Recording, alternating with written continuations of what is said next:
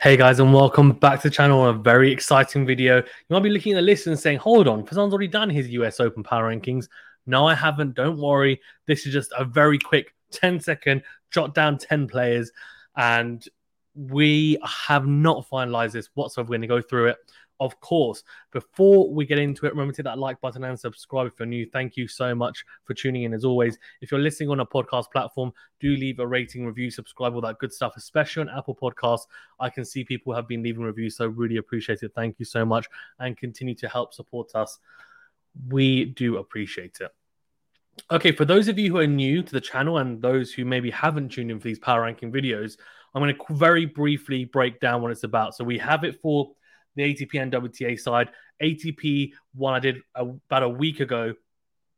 WTA one didn't manage to do it, and I started doing it, and then the tournament had begun. And I thought, you know what? Let's wait until the end of this week. We have a better idea, and also for the women's side, it's just so open. Before Wimbledon, it was easy. Before Roland Garros, it was easy because Swiatek was dominating. She was looking really strong. Now, after a couple of early losses in the round of 16 and just not looking particularly good, since the start of Wimbledon, start of Wimbledon, she didn't look good, to be honest with you. So since the Roland Garros victory, she hasn't looked as good. So it's opened up massively for the other girls, and that's a good thing in terms of the competitive nature of the tournament going into the US Open, but it also makes doing the rankings so hard. Let's get into it then. And actually, before I do, I didn't mention the criteria. So very briefly, the criteria is form in 2022. Current form gets a little boost, so there's a massive bump for current form on the surface in the last few weeks. So Kasatkina obviously won the Silicon Valley Classic tournament, which was a 250 in San Jose, and Simona Halep won last week in Canada, in the National Bank Open, or whatever it's called nowadays, and that was a Masters 1000 tournament, so that obviously holds more weight. We've also had some players going deeper in these tournaments, semi-finals, quarterfinals, etc. But we will cater in the Australian Open result, especially as well this year, because it's a Grand Slam on a hard court. Yes, slightly quicker surface, Australia generally, but we can factor that in. And of course, even results throughout the year on the clay and the grass, because a lot of players tend to transition and carry form from previous tournaments and even just throughout the year. Then the third factor is historical form. So form last year at the US Open and prior years as well, and patterns that we've seen. So let's start off with number one. Now, I've got Swiatek there, and I have to be honest with you, it's very tough to pick anyone else, and it's also very tough to pick her because I don't know. If I'm being honest with you, at this current moment, in terms of the most informed player, you'd probably say Simona Halep after just winning. But she hasn't been that good this year. Could she be peaking for the US Open? Maybe. And if she goes on to win Cincinnati next week, she'll be my number one. But for now, I think Swiatek at number one is okay because we shall see how she gets on. I don't know. It's an interesting one because Swiatek, form-wise, has been looking pretty good. Generally, she's been looking pretty good, Swiatek. Up until Wimbledon, she had that fantastic 37-match win streak, then lost, to Cornet in a interesting match and just didn't look comfortable at all on the grass. And the transition from high bounce and slow surface to low bounce and quicker surface just didn't help at all. She'd had no practice before Wimbledon. It wasn't ideal. Now she's come back and she's had very topsy-turvy results. Didn't look particularly good last week. Lost to Haddad Maya in 3 sets, who, to be fair, made the final and lost to Halep in 3 sets. So she had a really good tournament. I'm going to stick her at one still, and I'll tell you a couple of reasons why.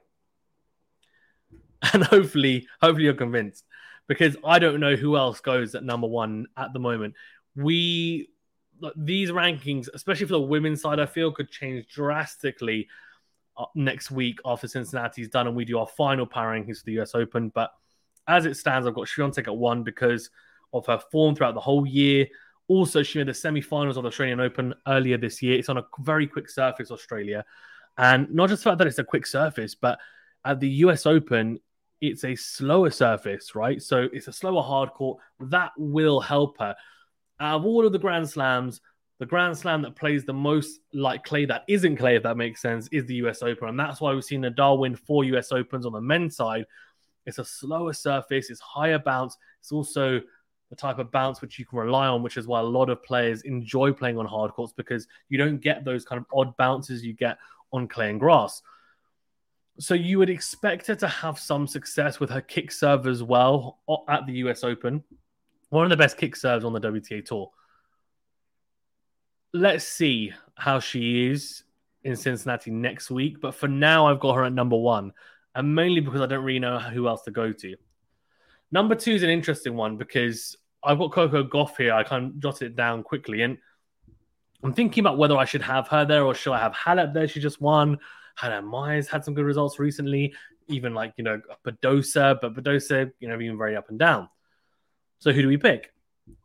I'm going to stick with Coco Gauff because I think she's had pretty consistent results for the last few weeks and months. Made the final of the French Open at Wimbledon as well. I mean, didn't do as well as she would have liked, but in the end, right, lost to Anisimova, who, is a very dangerous player, a fellow American, and she might even feature in these power rankings because for me, she has had some fantastic results as of late anyway, and she's a very, very, very solid player. But Gauff had some fantastic wins recently at the Silicon, Valley Classic, for example. She beat some top players, and I'll quickly just go through them now. So she beat, Naomi Osaka in the round of 16, which is a fantastic win. That's a really, really good win. Then also, beat, ended up losing to Badosa in the quarterfinals. That can happen. Badosa is a good player. She's been very up and down, Badosa as well, by the way. Very bizarre. I know she was injured in the National Bank Open, which is a shame because she made, the semi-finals of the Silicon Valley Classic, lost in straight sets to Kasatkina, and then didn't manage to kind of carry that form through because of injury. So that's a big shame.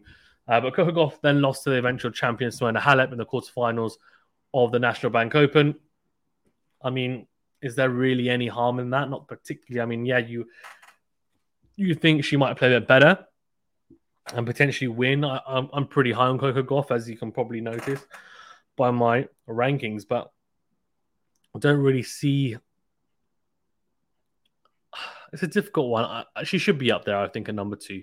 That's my read on it. I think, again, I'm not really taking into account Wimbledon too much. I'm still taking into account because it's the most recent Grand Slam, but the surface, as I said, plays more like the French. And I feel like with more time for her to tee it up, she's very good defensively, Coco Gauff. I think she will be having some success. Now, the US Open might suddenly play really quickly and then I have egg on my face. But generally, it doesn't play that quickly. It hasn't played that quickly for the last few years. So I'm going to go Coco Gauff at number 2. And number 3 is an interesting one because I've got Jabeur here, but I'm not quite sure whether her form on the clay and grass is going to translate onto the hard courts this year. She's had some pretty average results as of late. Lost to some, well, just not particularly good players, honestly. I know she retired against Qinwen Zheng in the round of 32 in the National Bank Open. Lost to Kudermetova in the Silicon Valley Classic in straight sets, which isn't a great win. But they did beat Madison Keys, though. It's a good win. And where do we stand with her? I would say that, do I have her at 3? Given that she had a really good clay court season, apart from obviously Roland Garros, which she lost in the first round, made the final of Wimbledon. Does that mean she's going to start to carry some of that form into Grand Slams now and potentially go deep? Potentially. It's hard to know. I'm going to go with Jabeur at 3. I'm going to keep her there. But I'm not sold. And as I said, these rankings can very easily change. For the women's side, I find it so hard right now to do it. Number 4, Halep, and I think she deserves to be in the top 4 for sure. After winning, in Canada, fantastic result, and deservedly so, should be high up the rankings for sure. I don't think did she play the Silicon Valley Classic? I don't think she did. So she didn't play that 250, so that's all we've got to go on is a win, and a win against some very good players as well. She has played some really good tennis recently, and I know there's been a lot of talk about her and Patrick Mouratoglou, but I guess that's a big tick on the side of Patrick Mouratoglou in terms of how relationship's going so far. So beat Halep Maya in 3 sets, beat Pegula in 3 sets. Pegula is one that we'll talk about in a second as well. Also beat Coco Gauff, really good win, which we talked about a minute ago. So Teichmann as well. These are all really good results from Halep. So some fantastic wins from a very, very good player, Simona Halep, and she's finding her form. She's now the top, I think she'll be top 15, if I'm not mistaken. So yeah, really good to see. It's an interesting one. Right, number 5. Now I've got Pliskova here. Now I'm not sold on that one. So she made the semi-finals of the Rogers Cup, beating some good players. I mean, she lost to Halep Maya in the end. Beat Sakari, good win. Also beat Katie Bolter early on, which is a good win considering that she lost to her at Wimbledon. Got her revenge though, which is good to see. Beat Krejcikova. I'm not really sure how much I can look into that. Krejcikova hasn't looked particularly good in the last few months. Lost to Anisimova in the round of 16. Silicon Valley Classic. That's what I mean. It's just so up and down. These girls are just so up and down. It's just so, like, how do you know how they're going to perform? You just don't. You really don't. I'm going to go with, I'm not going to go with Pliskova because I just think she's way too inconsistent. I'm going to have Maya, not just because of the recency bias of her making the final, but she had a really good grass court swing. I don't think, and as I said, I'm not placing a huge amount of importance on necessarily the form on that surface. What I'm taking into account is form generally. I think she's made some big steps by doing really well in that swing. Now she lost in the first round to Liu in the Silicon Valley Classic, but then obviously thought, okay, I'll brush myself off and I'll go again. And she went again really, really well, beating some fantastic players like Leylah Fernandez, the US Open finalist last year. Also beat Iga Swiatek, fantastic win, of course. And, beating Pliskova. So fantastic wins for me. Number 6. Now, I think Pliskova probably has to be in there, but I'm going to put her below Kasatkina. Now, Kasatkina is an interesting one because she's, again, and I feel like I'm saying this about all the players, so up and down. All of these players are just, it's just crazy. And she got a really, really tough first round draw, if I'm not mistaken, against a really, really good player in Bianca Andreescu, if I am correct in thinking, which I think I am. And that's not an easy one, right? I mean, it's a really, really tough match. Should she be winning it? I guess she's just won a tournament, so maybe expected to, but in the end, obviously didn't manage to. There's no massive harm in that, I guess. Andreescu's a really, really good player. We might talk about it. I'm not really sure she's going to feature, if I'm being honest with you, in these rankings. But yeah, like Kasatkina at 6 for me. Dangerous player. Has a little bit about her. Number 7, I'm going to go Pegula. Pegula's been really good this year. She's been a lot of quarterfinals, a lot of semifinals, and even some finals as well. She's been really good this year on all surfaces. And just looking at her kind of performances, she made a semifinals of the Rogers Cup, losing to Halep, who was the eventual champion, in 3 sets as well. So she's been playing some really good tennis, as I said. Then, didn't play the Silicon Valley Classic, so we can't really talk about her in that. But I think she's played some fantastic tennis. She's an aggressive baseliner. She has a good all-round game. She'll be playing at home as well, which, again, we don't know how much of an advantage that's really going to be. But for me, she's a very talented player. She's got form, and she's probably one of the only consistent players coming into this US Open and this Grand Slam. Potentially and arguably the most consistent, you could argue. Then if we talk about, I guess, other players, and this is where it gets really tough because it's kind of scratching your head. And you might be thinking, well, hold on, Raducanu, the US Open champion, why is she not in there? And that's because she hasn't had the results to back it up, honestly.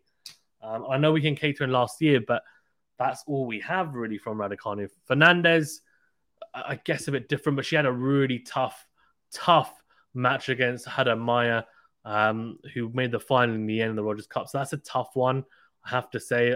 Unlucky in the end, you might say. It's so difficult, you know that. It's so difficult to know. Like, who do you go for?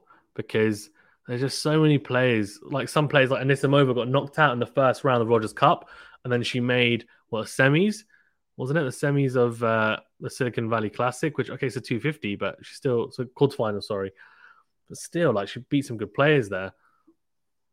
It's a tough one. Do you go Sabalenka, who obviously made semi-finals of the US Open last year, played some really good tennis, hasn't really found her form this year. I know she's definitely been affected by what's been going on with the ban, etc. But lost to Coco Gauff in the round of 16 in 3 sets. I'm going to go Sabalenka, and that's kind of a mixture of historic form and also some recent form as well. Made the quarterfinals and semi-finals the last 2 tournaments, so there is some form there from her. So I'm going to Sabalenka at number 8. Now we look at someone else, and I'm going to go with Belinda Bencic. Made the quarterfinals of Rogers Cup, lost to Hada Maya. I think it's in 3 sets. Yep, and Silicon Valley Classic. She's a very, very, very good hardcourt player as well. Of course, won the gold in Tokyo last year. Yes, you can get some random winners in Tokyo, of course, but generally she's played some really good tennis. Didn't play in the Mubadala Silicon Valley Classic. So, yeah, that's what I'm going to go for. I'm going to go for Bencic at number 9. And then number 10, I'm going to go for... It's difficult because we're really talking about Pliskova. We're talking about potentially like Leylah Fernandez. That's more historical form, I guess, making the final. We're talking about, I don't think Raducanu makes it. Rogers, Andreescu maybe. Although Andreescu hasn't maybe played the best generally. Lost in the first round of the Mubadala Silicon Valley Classic. Lost early in the Rogers Cup as well. But a good win over Kasatkina, of course. Do you go Camila Giorgi? Had some good wins. Azarenka, who I normally am really high on, hasn't played particularly well. So I'm going to back up the list with Pliskova, I think. So Pliskova at number 10. She is going to be my 10th, and that's because of her recent form. Again, didn't have a very good Wimbledon. Hasn't really played that well this year. Generally, we're in the semi-finals of the National Bank Open this year. Lost in straight sets to Hada Maya, but that's no shame in that. She's in great form. And then, in the Silicon Valley Classic, she, didn't go particularly far, but in the end made the round of 16, lost to Anisimova, who's someone who, again, I guess maybe potentially unlucky to miss out. She's had a really good year.